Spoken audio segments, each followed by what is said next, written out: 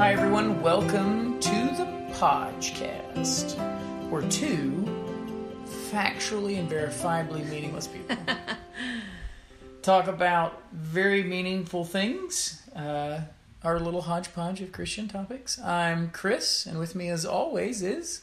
Leslie. All right. You did really good. Thanks. You did really good. Woohoo. She just balled her fists up. Let's go ahead and get into today. Let's start out with some dedications to start this thing off. Okay. I have a problem. What? I forgot mine. But you were going to go first. Actually, I just remembered it. Okay. Okay. This is truly who I was going to dedicate it to. Are you ready? That's why we're recording. I would like to dedicate this podcast episode to Chris Gore. Oh, come on. What? No, it's funny. No, I really would. And I realized, I could dedicate it to you at any point. I could dedicate every episode to you as the Chris Gore of this week. I am in total agreement with you. I dedicate this podcast to the Chris Gore of today, who What does that mean? fixed my dishwasher. Oh. So our dishwasher broke 2 weeks ago. We thought irreparably. Mm-hmm. And Or irreparably, to make it even more clear of what our worry was. yeah, and so it's not a great time in the family budget to be going. When you're a Southern Baptist pastor with 5 kids, it's never And a stay-at-home wife. And a stay-at-home wife, it's never a great time in the family budget For a to have, dishwasher. to have anything break down. Yeah. You're never like, this is the perfect timing to buy an appliance. I was sitting on my, Scrooge McDuck pile of gold coins and decided, I'm tired of this. Let's buy us an appliance. Yeah. Yeah, So I got worried because I was nervous. looking at our budget for when we built the house and how much we spent on appliances, and I couldn't find the line item, but I saw how much we spent as a whole, and so I just divided that by the number of appliances, You're and I was like, like, no. we do not have that A much big money. gulp went through the house. Yes. Yeah, so, we were going to work it out. We would have made it happen, but You're fairly confident. I'm not so confident. We could have worked it out and made it happen, but I don't know what that would have looked like. Yeah. So, in the meantime... I think your version of worked it out and make it happen in mine might have been a little different. Because after a little bit of time, you were... I was ready. But I was being cheerful, did you notice? Yes. And I'm not trying to dedicate this podcast to me. No, you totally are switching it back to you now. I did really try to be cheerful about it, and one thing that was really good is it did help me to realize what a great thing a dishwasher is. So everybody hug your dishwashers, and it is a huge time saver. I feel like this is obvious, but it really is. So thank you, dishwashers. Unless you're those people who really wash their dishes before they put them in the dishwasher. Well, we kind of do that. No, you can rinse your dishes. Mm-hmm. But there are people who scrub them and then put it in the dishwasher. Then it's not time saving. No.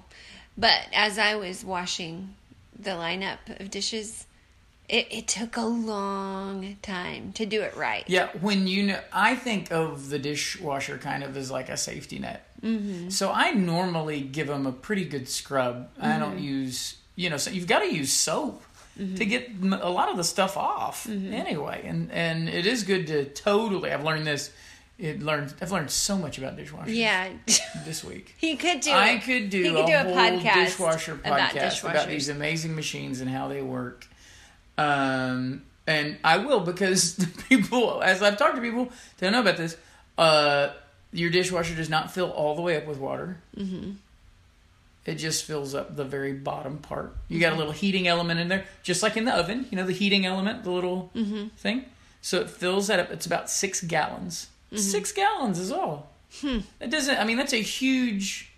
And then there's a pump down there that then pumps the water through the various outlets, the spinny deals. Mm-hmm.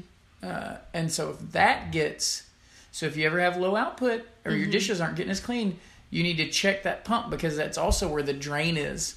And so if you've got a lot of debris down there, it will minimize the ability apparently to pump. Yeah, we did. Yeah. We did not have as much debris. Like, I watched videos because you Google everything, right, to figure out how to do it. People had, like, kernels of corn. These people, I don't know. Like, I was like, how do you get that down? They're like wads of hair. The one guy was like, I have dog hair. And I'm like, what?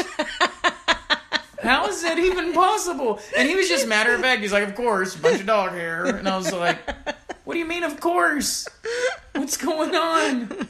I just want, like, that was the first person I ever wish had, like, a vlog. Do you think he washed his dog in the dishwasher? I don't know. That would kill a dog, right? Yeah, especially if it was, like, dog hair and a collar. I would have been like, yeesh. That'd have been a morbid sort of bit. That's weird. Maybe he washed his dog's pumpkin dishes. Seeds. But we had, like, little shards of broken...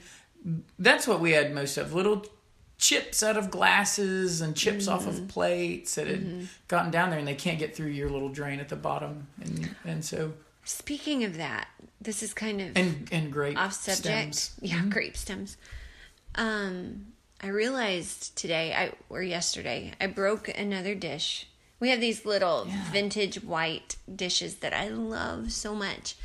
But like, they break. You break them. They don't break. You drop them like a 4-foot drop.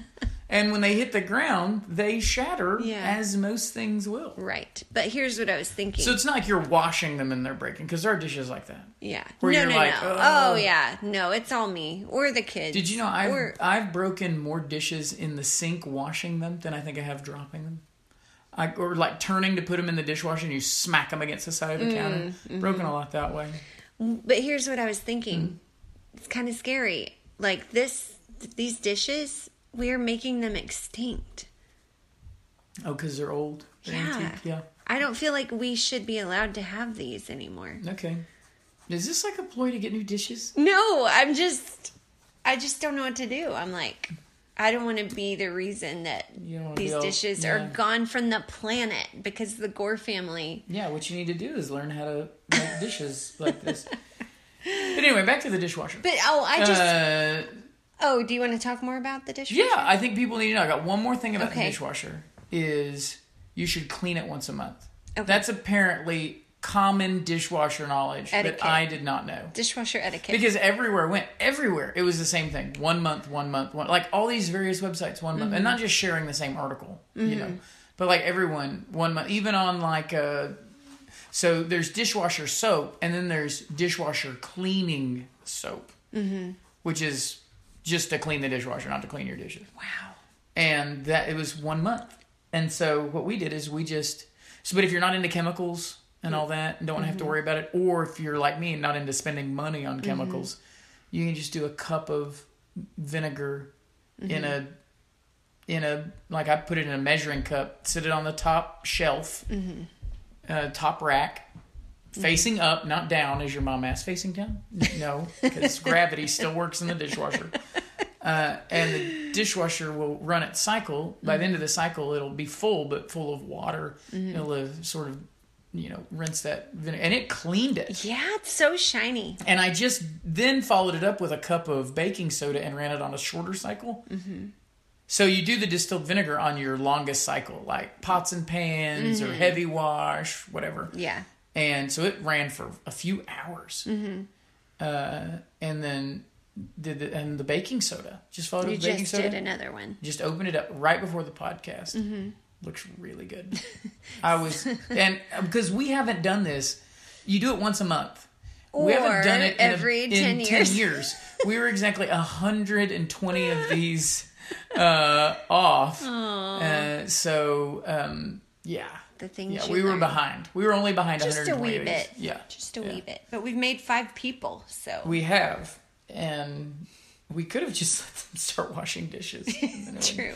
But finding out how much dishwashers cost really motivated That me. was one thing I did enjoy about having a broken dishwasher. They did really well. Was getting the kids in there, and my mom has always talked about how washing dishes by hand was one of her favorite times with her sister growing up.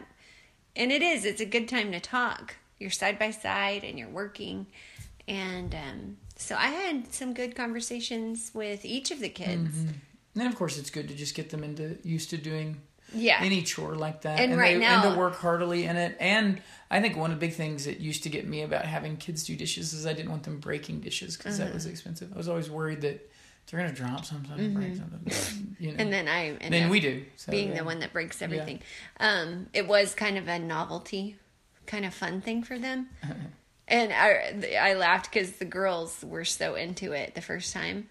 And they were like getting really dreamy about chores all of a sudden. They're like, can we just start let's make a list so when we wake up in the morning we can do our chores and we'll do the dishes. And is that where that came from? Is that why they started doing that? So now my next plan is to talk to them about how to be a true help you have to do jobs that you don't really feel like doing sometimes. Because sometimes it's easy to do the jobs you want to do. And because it's fun. Like they want to mop all the time. But you have to do the other stuff too. So anyway, all that to say, thank you. I have to applaud you. You got in there today. You could have done 1,000 other things today. And I'm sure you had 1,000 other things to do that are pressing. Did 1,000 things. That are pressing you. And you took that dishwasher totally apart, and you got it done. I beasted that thing. Thank you. Made it. So. Yeah. Okay. Well, good. I'm glad I'm glad that it worked. I didn't know that it was going to work. There was a chance, but I Googled, and this was Googled what, top rack not cleaning well. What do I do? And it was like everything was saying this was the issue. So that's why we gave you that little bit of tidbit too, because apparently this is a thing. And everyone I've talked to about it had no idea about some of this stuff. They've never, and it just, appliances are so expensive. If putting a cup of vinegar in them once a month will help them last longer than by golly do it, you cannot buy enough vinegar to make up for that. So, all right, well, my dedication is to, not you. You won that race. We had made a joke about who was going to be the first one to dedicate it to the other. And you win. Yes.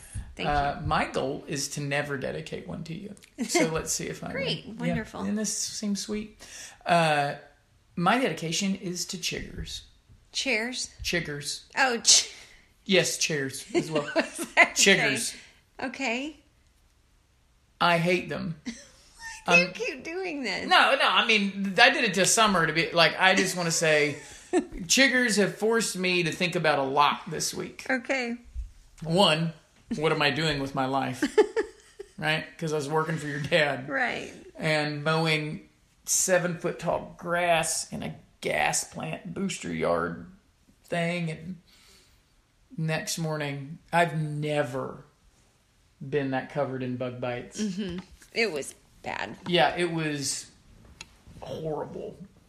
And it's been a week now, and they're just not itching. Had a solid week of itching from mid-torso all the way down to my feet. Yeah, so that was no fun. No. But I did well. I mean, I did all right. I recommend this. Shorts. Thanks. You should dedicate it to shorts. Why shorts? Because that's what got you through. Oh, yes. Like, I mean, when I had pants on, and it was funny, I couldn't move very fast, because if I moved, it would get my blood flowing. And if my blood started really flowing, not even just, if I got hot, it was bad, but if my blood, like if I ran somewhere really fast, it would, like all of a sudden I could feel them, each of them would just start itching, like uncontrollably. So, yeah, but there is Equate. That was like the best anti-itch stuff, and it was a recommendation from one of our church members, Megan, and I put it on, and it creates like not like a paste, but like a thin film over it. It's a clear liquid, but it was something. Equate. This was a Walmart brand. Yeah. Anyway, I wish I had it in here. She said it works really well, and it did. It really did. So I was surprised by that. Well, we've spent approximately 1/4 of our episode on dedications. Yes. Which is very reasonable. Normal. Or maybe less than we normally do. Yeah, I wanted to make sure that mine was not very long. Yeah, you did great. But chiggers, seriously. Yeah. Tell us more about chiggers. Go another 10 minutes into chiggers. It's like the poison. Yeah. So, all right. So this week is kind of a special week, special subject. It is.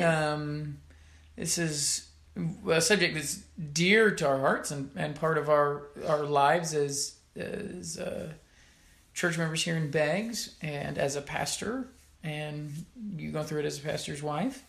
And it's our first question that came from Ask the Podcast. Oh, that's right. Yeah, we were going to, and it was funny because this is something we'd been wanting to talk about, and I don't even know if we'd mentioned it. Have we mentioned it before? No, but I have been meaning to write up a blog post about this for years. Yeah, you've talked about this a ton. Yeah. Like wanting to and I've had people ask, like, how do you do it? Mm-hmm. So. Yeah. I'm super excited to share it. What are we talking about today? What's our main course for the day? Our main course is having children in church, in worship. Children in the worship service. Yeah. Yeah, how to kill it. No, wait. Which one are you taking, pro or con? How to scare the Holy Spirit away. Yeah. My children are killing the Holy Spirit. Runs away from them. No, about the joys and I would say the duty of and delight, right, of children in worship with the church body, especially the parents. So yeah, that's our subject for today. And I would like to preface this one by saying to be careful here, because your church may do this differently. Yeah. And so we will be sharing today what we have done, yes, what we believe in. Like, this is not just something we think is a great idea. Like, we believe in this. And we will, we'll talk about some scripture with it, right, like why we believe this, not just because we, we're like one day like, you know what, let's try this. Yeah. But recognize, as I always say as my caveat, I am not your pastor. Right, yes. And so, and Scripture tells me to shepherd the among me flock, and so I'm not pastoring you in this. I would advise you, if you do feel a certain way, to go and talk to your pastor. And I did have, I had here to talk about this. This is, I don't believe this is something to leave a church over, unless, of course, the church won't let you take your kids into worshort. Right. Then we're like, get out of there. If you're like, I'd love for my kids to come into worship, you're like, sorry, that's not possible. But even then, so whatever it is, I would talk to, if you want to do this, I wouldn't just do this. If your church is doing something where the kids are either, maybe there's a children's sermon, so to speak, or you take the kids out of worship for a children's church, and you're like, man, I'm just not comfortable with that. I don't think that's the best model. I would talk to your pastors about it. Talk to your elders and tell them why you feel the way you feel, and then trust that they are there to keep watch over your souls, and that the Lord can use this if you do it in a kind and humble fashion, submitting to their leadership. And again, submitting to their leadership doesn't mean you can't because they're not going to be forcing you to send your kids to children's church, and that they can't be in worship with you, in which case we could show that they would be breaking Scripture. But you might just be the catalyst for change. It might be that they've been afraid to bring this up, that they've wanted to do this. But children's church is like a golden calf for people. John Piper said, this is one of the most difficult issues he's dealt with in his ministry. And if you don't have a strong... Yeah, and we know. We had people leave our church and throw a big stink because we wanted to have the kids who were older. We still have a nursery for younger kids, like 2, 3 down. But we were having kids sitting in nursery that were 7, 8, and then children's church all the way up to like 10 or 12. And yeah, we were like, hey, we think there's really good biblical reason to have children in worship with people. And man, people were like, all right, like, we love you or whatever, but we're done with this church. Like, we will not, like, of all the things, like, that they could have left on or been upset about, like, us saying, let's worship with kids was like, that's the nail in the coffin. You had me till you wanted to do that. So I think Piper's right. This is something that is very touchy for people. But it is. So let's just talk about. We're gonna touch it, right? Yeah, we're like kids messing with a fire. Like, hey, that'll burn you. So what we're gonna do is we're gonna stick our hands right in that fire, and we're gonna tell you. You are. I'm just here. I'm just here sitting next to you. Yeah, that's all I'm doing is sitting and listening to you. Yeah. So what do you want me to talk about then? Well, like why? Yeah. Okay, I think there are two big issues that people deal with children in church. Two things that I think drive why we do children's church. Two big mindsets that I think are wrong mindsets to have and that end up leading us down the wrong path. The one is the idea that children aren't ready for the word. They're just not ready for preaching. They're not ready for worship. They're not ready for whatever. The other is that children are a problem to worship. They're a distraction. Parents need to get away from their kids, whatever. They need to be able to focus. They need to be able to focus, or they need a rest. I think one of those is just wrong. Wrong-headed even. I think the other one is sinful. I think the other one is just wicked. So I think let's deal with the idea that children aren't ready. I think we've got plenty of evidence in the Bible that idea that children aren't ready for worship just doesn't make any sense. Would that be like over their heads when people say they're not ready? Like they can't understand, right? And they're not going to get it, and so then they're not going to grasp it. So we've got to water it down on their level, get it on their level, right? And I think the Bible doesn't talk about it like that. And so we've created this idea. I mean, when you look at Scripture, what do you see in Scripture? You see passages like, "Let the children come to me."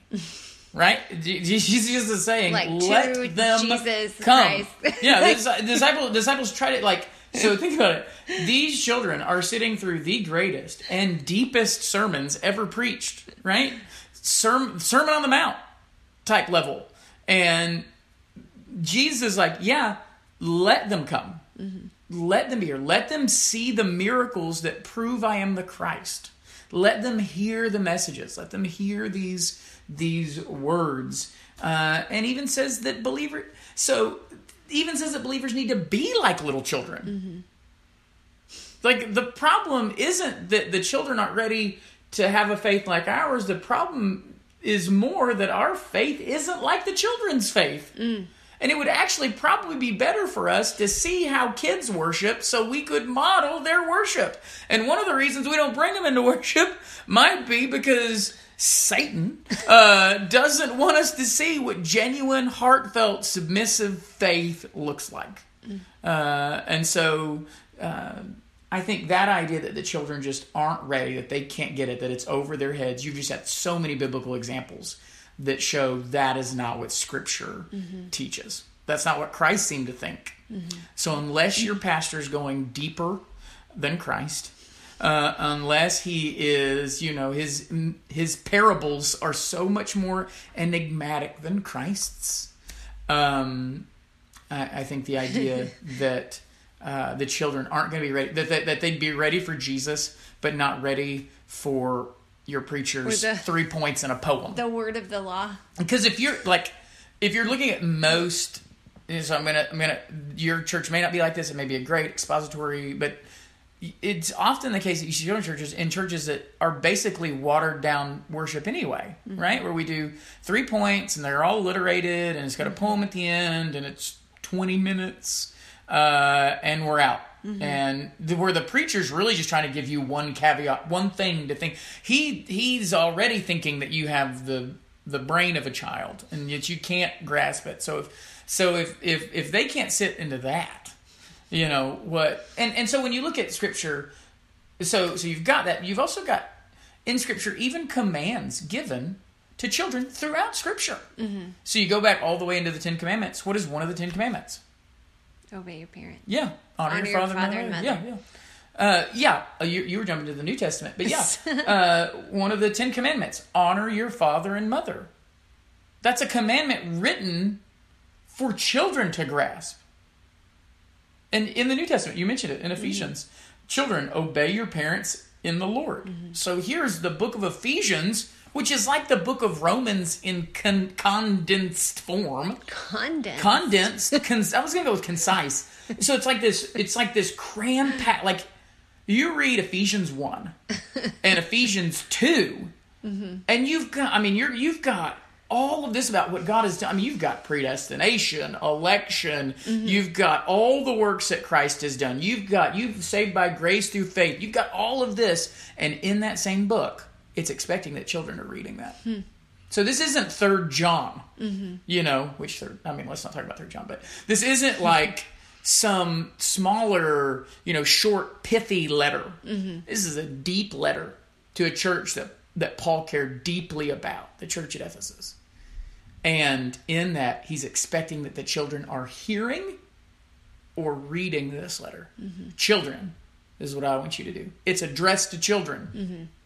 If Paul said that today, it'd have to be a separate service because the children would be in children's church. So they'd be like, well, there's no reason to read this message because the children aren't in here because we've taken them out. So the Bible is actually expecting our children to be in there when the Bible is read and taught. And so we're choosing to take them out because we've decided that they can't grasp it. And that just doesn't make any... Why did Jesus say what he said if they can't grasp it? Why? They sure can watch and learn from TV. They can learn songs. They can, you know, we talk about, hey, they're not ready for worship songs, or they're not ready for prayer. They're not ready for, but they sure grabbing all those other things from the world. They can sure sit and watch a movie for an hour and a half, you know, and learn from that. So anyway, I think when we go to start things like evaluating IQ levels or reading levels or comprehension levels based on modern education material, well, the average 4-year-old can, or the 6-year-old can only do this. And I think we are stealing, we're co-opting the world's view. And so we're letting that broken thing called the modern education system, we're letting that define when kids are ready. And then we're, I think, robbing God's word of its power. Yeah. I mean, God's word, what does it say? Psalm 19, that it makes wise the simple. So if you think your kids are simple, good. God's word makes wise the simple. So I think the idea that kids aren't ready, that's just a wrong-headed idea. I think it's well-meaning. Because you want your kids to get something. You don't want them to... And so you're like, oh, they're here. I want them to learn. Yes. And I think you just need to have faith that the Bible wants that as well. And that the best way... Even more than you do. Yeah, even more than you do. And that the best God way... loves children even more than you do. Yes. So I would say that one's the wrong head. Now, the wrong one is... Or the sinful one is that children are a problem. Yeah. And I think that's an insidious one that's the onion layer in some of this. Yeah, for some people. Yeah, and it might be both people. Yeah, it might. And you might have some people in the church working together. And you might have some people who think the children aren't ready for it as a way to say, because I'm not ready to have my kids with me. And they're not going to say, I don't want my kids. They're going to say, I don't think Johnny's they're ready. Let's just give them something on their level. And in their head, they're going, please don't make me have to sit with them for 45 minutes. I do it at home. I need a break, or something like that. The Bible actually says children aren't a problem. Let the children come. That the problem is when we try and keep them from coming. That's when the Bible. So it's funny. The people who get in trouble. The people who get in trouble in the Bible are those who try and keep the kids from coming. So when you're talking about when the Bible talks about when kids are a problem, the only time it's a problem is when you try and keep them from coming to hear the word. Because that's what happens when the disciples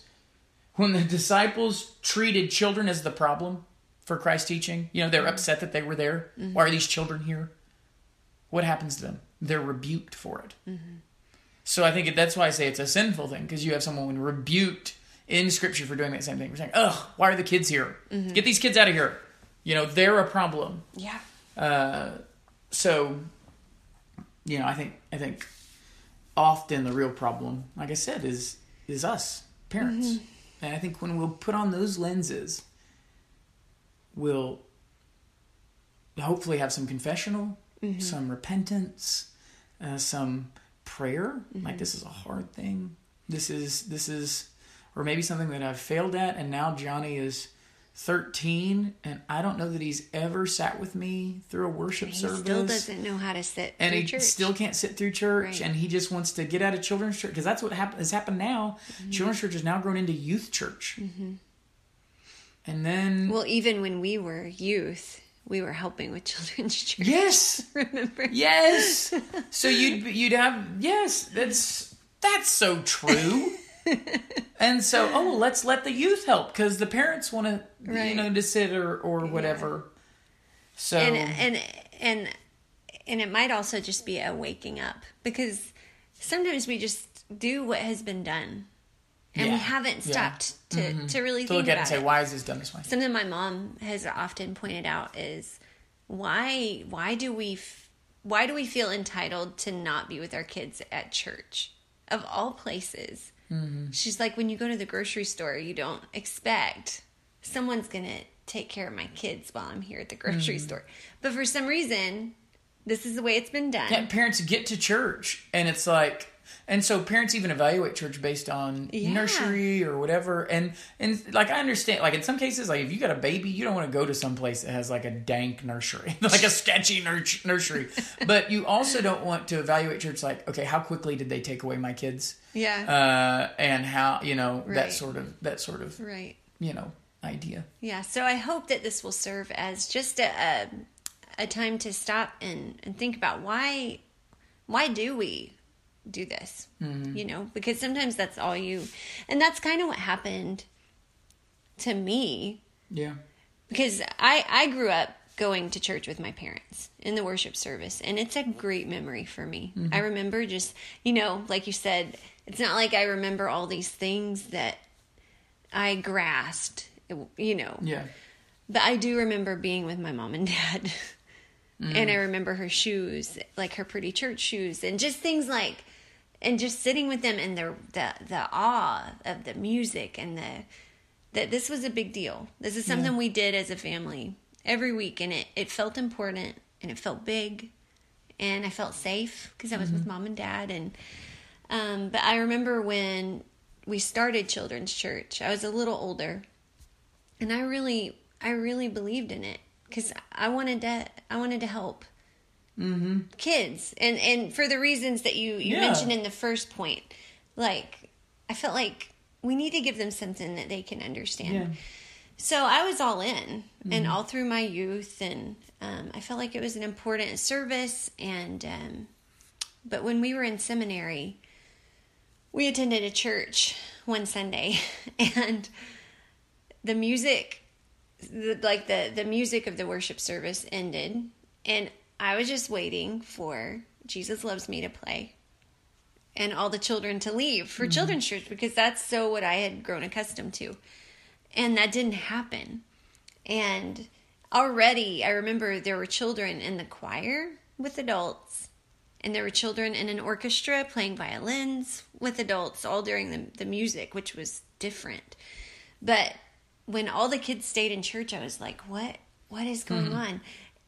And it was so beautiful. There were like rows of families sitting together through the worship, and I remember their little legs just swinging, and they're all in a line by their mom and dad. And it just kind of was like a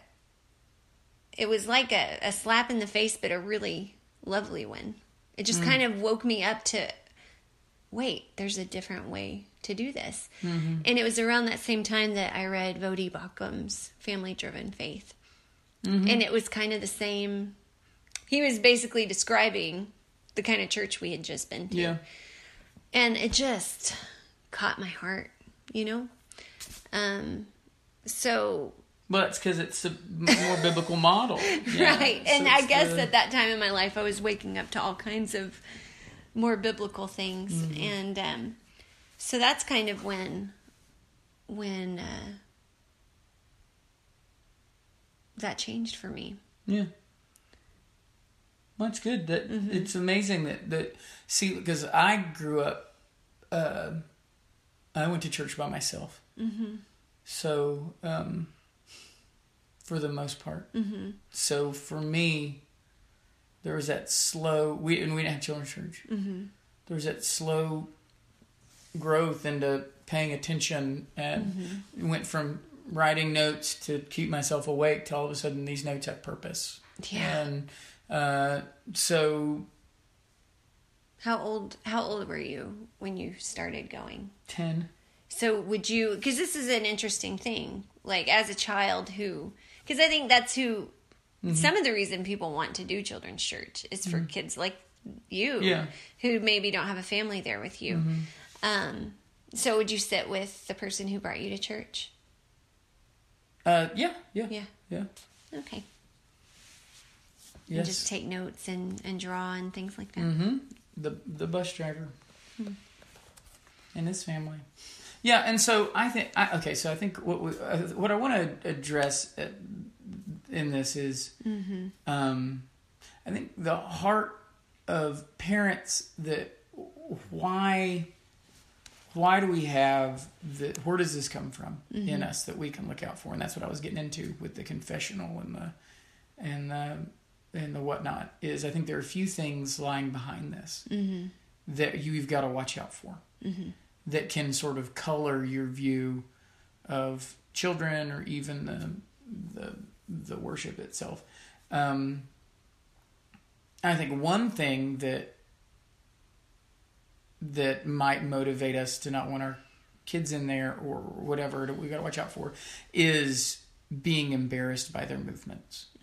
So I think some of it is just embarrassment that our kids are just unruly, you know, or worrying about that, even when they're just being kids. Right. Not unruly like disrespectful but just being children, like not having self-control because they barely have selves, you know, so their body's like just doing whatever. And sometimes it's not that we're worried that the other person is distracted. We're worried that the other person is attracted to what we're doing and noticing that our kids are acting that way. And we've always got to watch out for that as parents. That's a motivation in the supermarket. It's a motivation, you know, anywhere you're in public, is to overreact towards your kids like when they embarrass you like that. Yeah. And so you can get that way, like, I don't want people seeing that my kid's going to be moving around and not sitting and, you know, taking wonderful notes. And so if I can just get them. And I mean,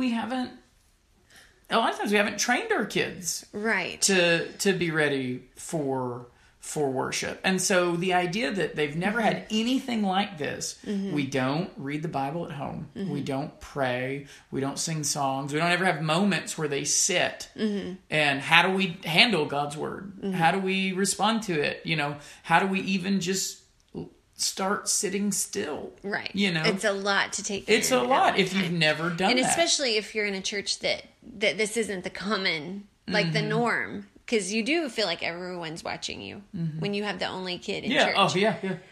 So there is it kind of starts like that. And I would say that the people are probably watching you. Yeah. But that's not a bad thing. No. It's not a bad thing. And I think that what we've got to be careful of is not seeing our kids as a blessing. Like, if we don't see our kids as a blessing, then that's a dangerous place to be. Like, if we can start lamenting that our kids are with us at worship because they're stealing from our worship or stealing from other people's worship, I think both of those are just not things that the Bible talks about. Right. And in fact talks about the opposite of that. And if we don't see that our job in those moments is to train them up. And I think a lot of it does come down to a lack of faith. There's a lack of faith in when you bring them to church. There's a lack of trust that God's word really is powerful, that it makes wise the simple. There's a lack of trust that the Holy Spirit actually is powerful. Like, we may not be all Pentecostals, but I think we think that the Holy Spirit is this timid little bird that when your child makes a noise, all of a sudden he can't teach anybody in the church anything. No. And so your kid will be making noise and you'll be worried about them being a distraction or whatever to you or to all these people. It's like, if my kid wasn't here, the Holy Spirit could do so much. And that's just not true. Like, the Holy Spirit can and will do whatever he wills. God sort of made that baby. Yes. He can do whatever he wants. Like, that's not your child is not the monkey wrench that throws off the sovereignty of God. No. And so we would talk about God's sovereignty over all these things. Our God is in the heavens. He does all that he pleases, unless there's a 5-year-old in your pew.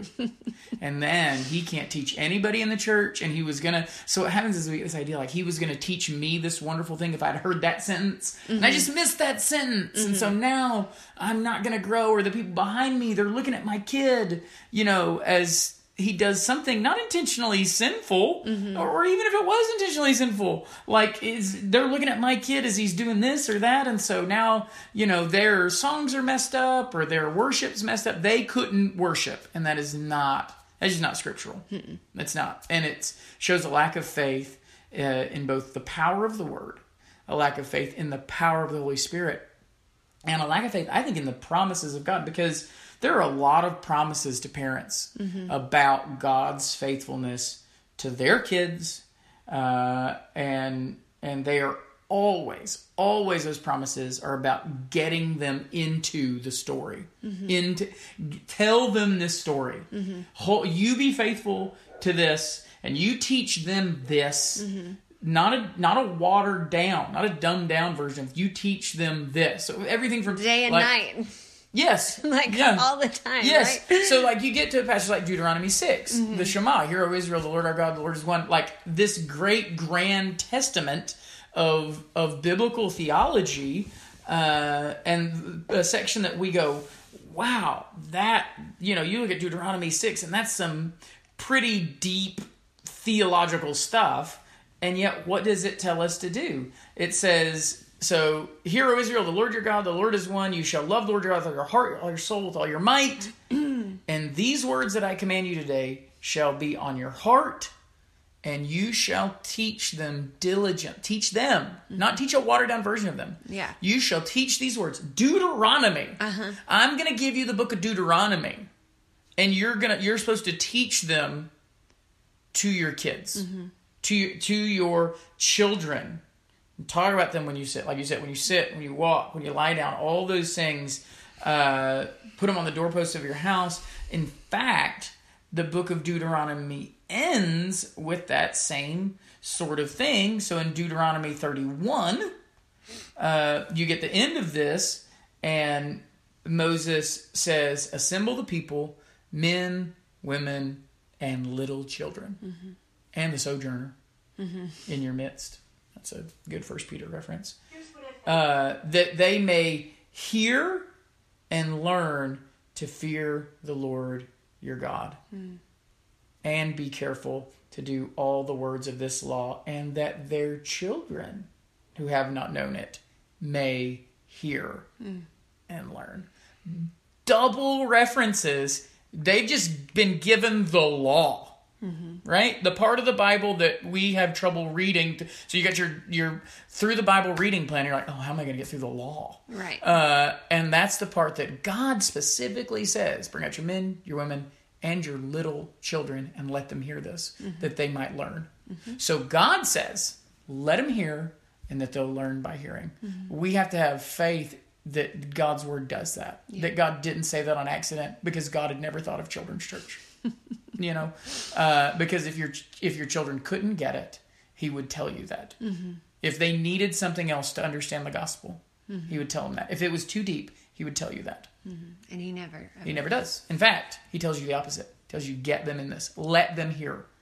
So this is, every 7 years they're reading the whole law. He says, bring your kids and let them hear someone read the law and explain it to them. Let them hear that. So the problem is we don't treat children like people, and we don't treat the Bible like the powerful Word of God. Because if we did, we would want them there in worship. Yeah, we would have the same gospel message to them, have to everyone else. I mean, you need to be telling your 3-year-old, repent and believe. And they need to see you hearing that. Yes. They need to see you singing praises to the Lord. They need to hear those same words, and their parents responding to those words. They don't know how your life is changing based on God's word. If they don't know what sermons you've heard, or they haven't been a part of it. I mean, there's so many other reasons too, but so treat your children like people that are capable of understanding, because God's word is capable of teaching them. Treat the Holy Spirit as powerful. Treat the promises of God as real. Yeah.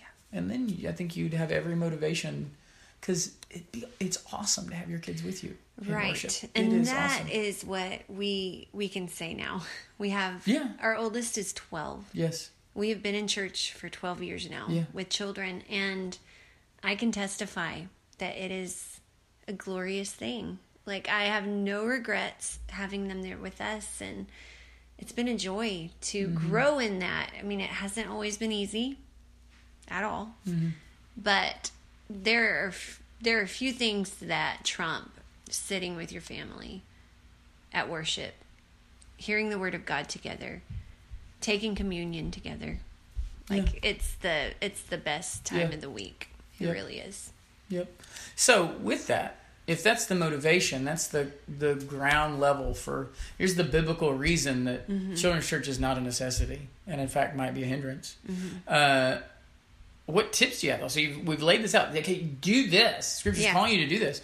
Do you have any sort of tips for people? I have a few tips. That's one thing that the person wrote in about. Like, I want to do this. How? Yes, and I understand. Because we don't have, like, our parents didn't teach us. Right.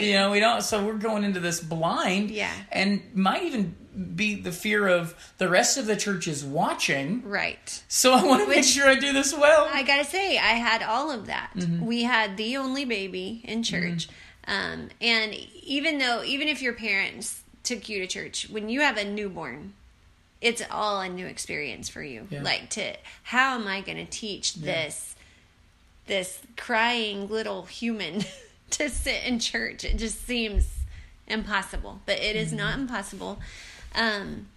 So I think my number one thing I'll let you run on the tips thing, because my job during children's church is to look at my kid, or during worship is to look at my kids from the pulpit, right, and just be like, hi, hey buddy. Yeah, so we do have a little bit different perspective angle. With me being my job is just not to wife. Here. If you're a pastor, your job is just not to freak out and yell at your kids during the sermon, right? Like, don't do that. Yeah.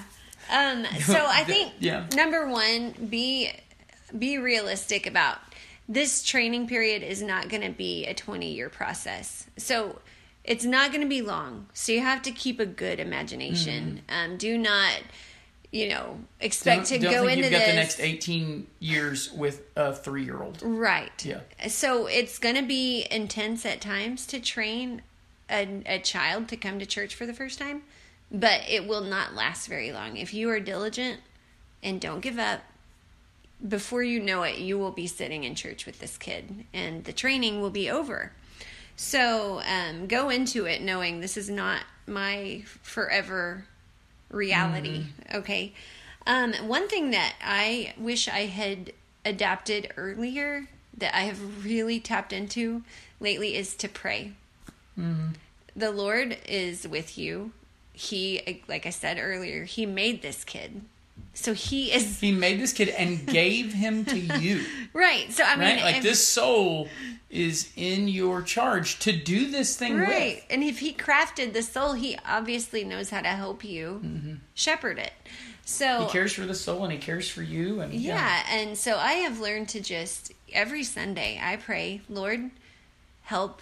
Like right now, I pray for baby Jack that he will do well during the church service, and that I pray that he'll fall asleep sometimes, and it's funny how often he does. I pray that, and then on top of all that, that I will keep a good attitude, and that I will be patient, and that I will be godly in my response to him. And I feel like the Lord has honored that, like just praying and committing it to him. He's so good. And I think he loves to answer our prayers. He does. I think he can look that up in the Bible. Yeah. The next thing I would say is nip it in the bud. Like, get it done. Do it. Just do it. It's like, you can prolong this. And I kind of mentioned that earlier. You can prolong this whole process by keeping your kids in the nursery till they're 4 and then sending them to children's church. Well, then they're going to be a 13-year-old who has never sat through a church service. And that's going to bless everybody's day. It's still going to be hard. So yes. I'm telling you. I would think the only thing worse than a 3-year-old that's untrained would be an untrained teenager. Right. So I'm telling you, I've done this and it is worth it to just, the earlier you can do it, the better. And the better for you and the better for the kid. And it really is. And I have been amazed by how it has equipped us for other situations. Because our kids have learned early how to sit through church. We can go to weddings. We can go, like, we've been in a lot of situations where our kids know how to sit. They just know how to sit and be quiet for a long time because we train them to sit in church. Yeah. So we'll have people come up and be like, you have such well-behaved kids. And we're like, they have to sit through their dad preaching for an hour. And then, like, you can't match for a while through like a 2.5 hour Sunday night. Yeah, then Sunday night, prayer meeting and Bible reading, and they're sit still, and yeah. So it really, it's you a ain't blessing. Got your wedding didn't have anything on this right. on a normal Sunday for them. Right. Just a really practical thing. If your child is being really loud, and I feel like the ditch on both sides of the road, I feel like people can go too far and just not. There's a point where you need to take your child out of the worship service, and I think when that is. Yeah. So be thoughtful of that. You can be thoughtful without being fearful. Right. Yes. Right. So when that does you can happen, be thoughtful about being like, I'm ruining everything. So if you're taking the child out and you're going, well, I'm going to miss stuff. Yeah. And this is great. Now I'm going to, that wouldn't be good. No. And if you're going, or if you're taking them out and the whole time they're crying, you're thinking of how he's messing up, that wouldn't be good. Yeah. But if you're just sitting there and no one can hear. And it's your baby is just screaming. And you're not taking care of the child. It's not showing just a love. Then you're showing your view of what my attendance here, like, we're gonna do that, handle it. Just be reasonable. So I would that. One of my tips was that I was gonna say is don't be afraid to leave and don't be afraid to stay. Right. Like, there are times where your child is right on that borderline. Don't feel like every time you have to leave. Right. Like if they make a noise, I gotta get them out of here. Right. But also don't be like, I don't want to get up and leave. I don't want to be a distraction by leaving. Yeah, or this church needs to learn how to love kids, so I'm staying in here. They need to see what loving the kid is, and that's you getting up and consoling the kid, talking to the kid, and training the kid in private. Yes, which you don't just do in front of everybody. So here's just one thing that I have learned to do is when I do have to take a baby out. And I really start training in earnest at about 1.5 years old. So when you do have to take the baby out, don't go to the nursery Yeah, where all the toys all are. the toys, yeah. I found it really helpful to, like, with our firstborn, I would go to a Sunday school room, and I would say, like, you can sit with me in church and be quiet, or we're going to sit here in this room and be quiet. Mm-hmm. But you're going to sit in your chair, and you're not going to get up. And so to make it where leaving church isn't, like, the fun thing, like, yes, she got me out of here. I get to go play with toys. Right. Yeah. At the same time, though, what I try to do is keep a really consistent experience for the child. So I want it to be cheerful in church, in our pew. Mm-hmm. I want to keep a cheerful atmosphere. And I do that when I take the child out, too. So wherever we are, whether we're in our church pew, in the worship service, or if we're in a quiet room, I try to keep the atmosphere like the exact same. Mm-hmm. Does that make sense? Yeah.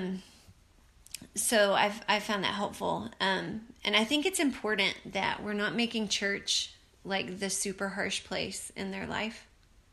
Like a child has this really, it's fun being a kid, you're home, you're doing fun things, and then church is where mom and dad are like super. Yeah, all of a sudden you can't whisper, you can't move, you can't get up, you can't. Yes. You know what I'm saying? Oh, certainly. All of a sudden, this is a place. Yeah, you have to be like and a reverend. Mom and dad have a whole new, yeah, sort of attitude about everything. Yes. That they don't have in their daily life about anything else. Yeah. So I think we can mistake. Where did I write it? Oh, we can mistake meanness for manners. So like we're that's good. Yeah. We're really being mean in a way, which isn't very mannerly. That's not mannerly.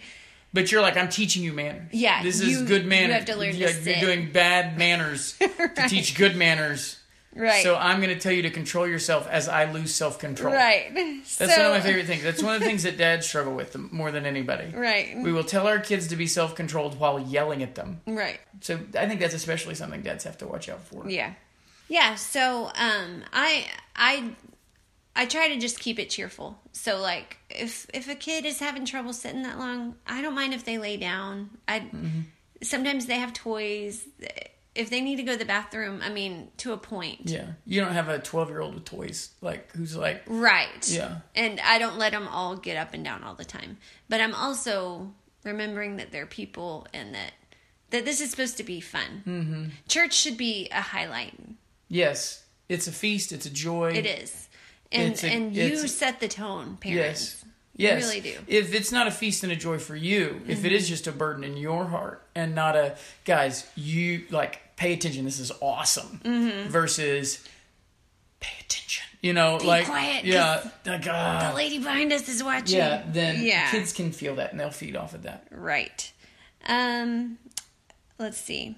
So, okay, be strategic and also be open to changing your strategy. So I would say our time in church... Be fluidly strategic. Right. I really think about things with the kids. Like who sits where. And like right now we've got baby Jack who loves his big brother, Gideon. Something about Gideon, when he sees him, he wants to play with him. So I cannot put him by where he can see Gideon right now. So there are just things I go into knowing this is going to work better. So just have a game plan. I remember when Gid was a baby, I would sit on the end of the pew and put my mom on the other end where he felt like he was boxed in. Yeah. And then he was able to move around. But that was my strategy, was I can keep him in this pew. And I would sit where his best friend wasn't behind us. Mm-hmm.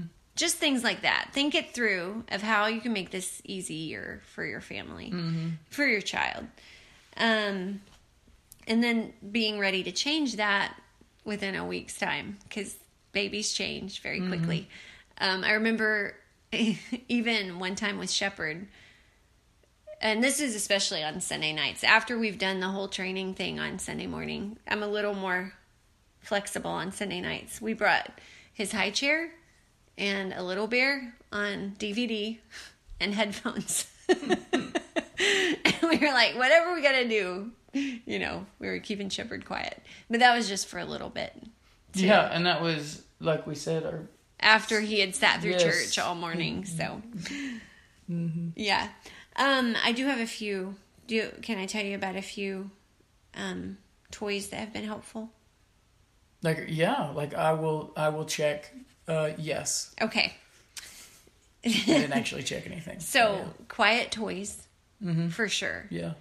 And some of the best toys that all of the kids have played with in church, and I'm not exaggerating, like all of them have played with those cheap thermometers that come in a case.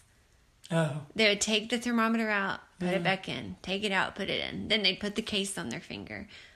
I remember that keeping Gideon busy for minutes. Yeah. Which is a long time. Which is a long time when you're dealing with kids. Right. Yeah. And Jack loves a glasses case and pencils. And he just sticks pencils in the glasses case and then he pulls the pencils out. So there are just little things like that are probably in your purse that are they keep kids busy for a long time. Another thing I've done with the kids is you ball up your fist.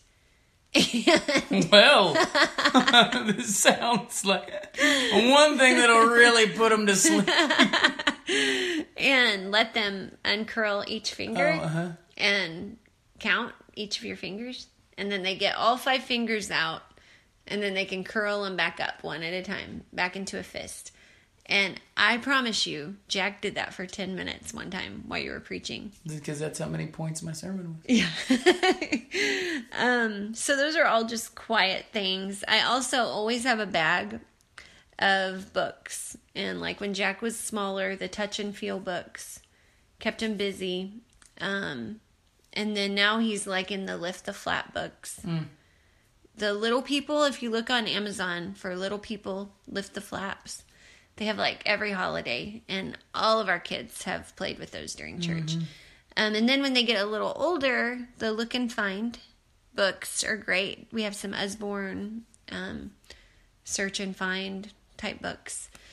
And then, of course, a notebook, a pencil goes a long way with preschool, that age group. And then depending on your child, a coin purse with coins is great. Some of our boys would make a ruckus with that. Jack cannot have. Yeah, no. He'd be throwing coins everywhere. But the girls would stack them very quietly. So those are just a few things that have really worked well for us. I think my sister-in-law, Amy, she'd brought like an oatmeal can and poked holes in it. And then gave them pipe cleaners. Yeah. And you can stick the pipe cleaners down in the holes. So, I mean, there are so many things you could do. Look on Pinterest. Quiet toys like that. And I would say one thing that is as you're growing them from kids into younger children, into young adults, is that you start moving them into more mature things, like taking notes, having paper, and I would encourage you, ask your pastor for help in terms, like we do. So we print off our notes.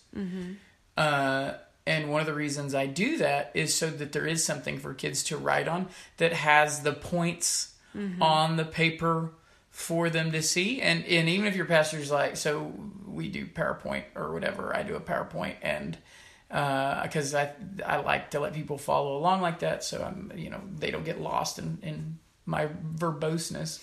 But I guarantee you, if you asked your pastor, like if your pastor doesn't do that, he doesn't do handouts or whatever, which is totally fine. If you asked him, could you make something for my kid, or just let me know, like in general, what he is gonna love doing that, because your kids are part of his congregation. And like if an adult came up and was like, can you get me a little something to, I think your pastors would love to have parents that are trying to teach their kids more. So if you're having trouble, I don't know how to get my kid to transition from doodling to taking notes, or like, ask your pastor. He would probably love to help. Yeah, that's good.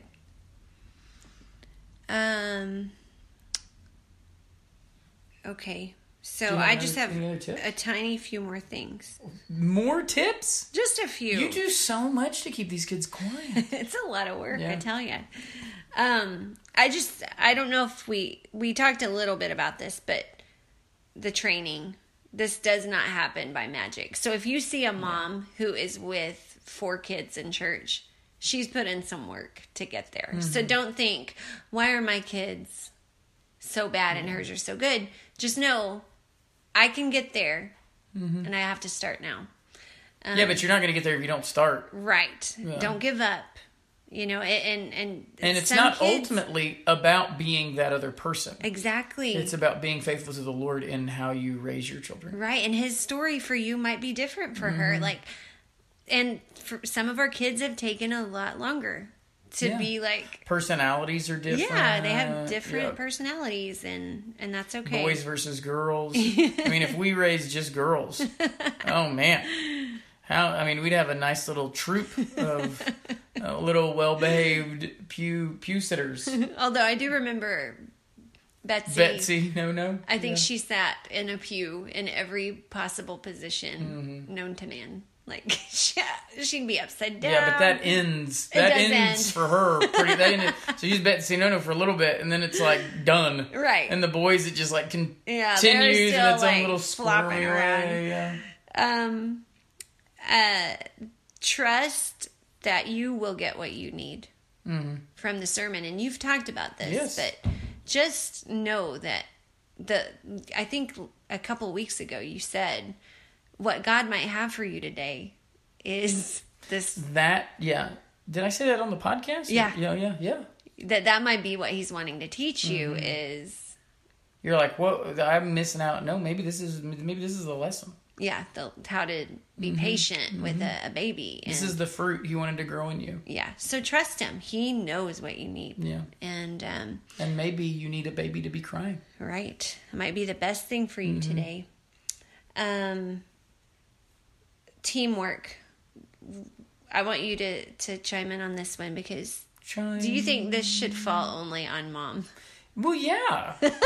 Yeah, I do. I actually have it cooperative. I've got it in my notes. Yeah.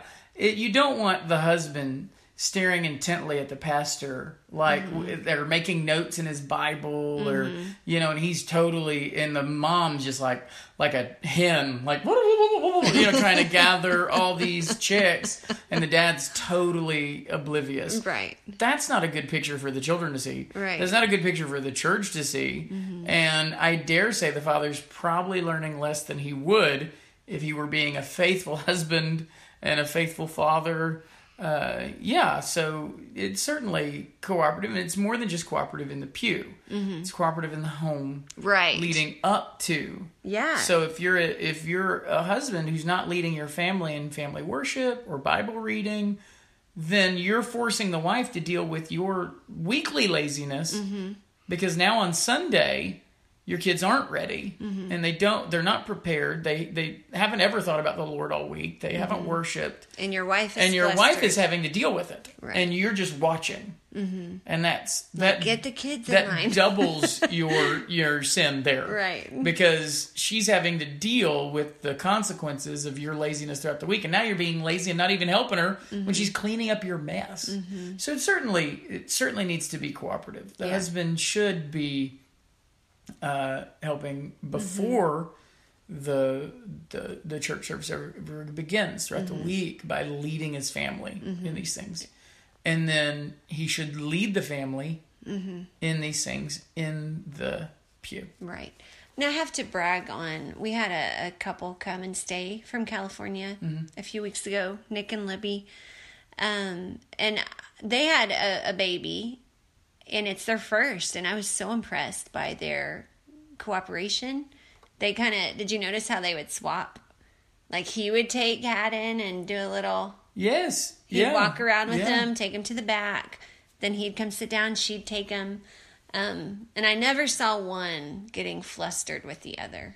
Nick was very flustered when you weren't around. When he told me, like, you would not believe. No, yeah, I was like, that's very rare for, especially a first-time parent. Yeah, that and tends to be I thought they were a flustered. great model of what it should look like. Yeah, very early on. This is your child together, and you were training this child Yes. together. And yes.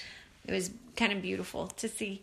And if you don't have a husband there, or You like don't have if your you're wife there. if you're a pastor's wife, Or if you're a father who's bringing his kids, right, and his wife doesn't want to come to church. True. Yes. I would encourage you to ask someone in the church to help you. I have my mom, because we were talking about. They would love to. We were talking about the teamwork thing. Yeah.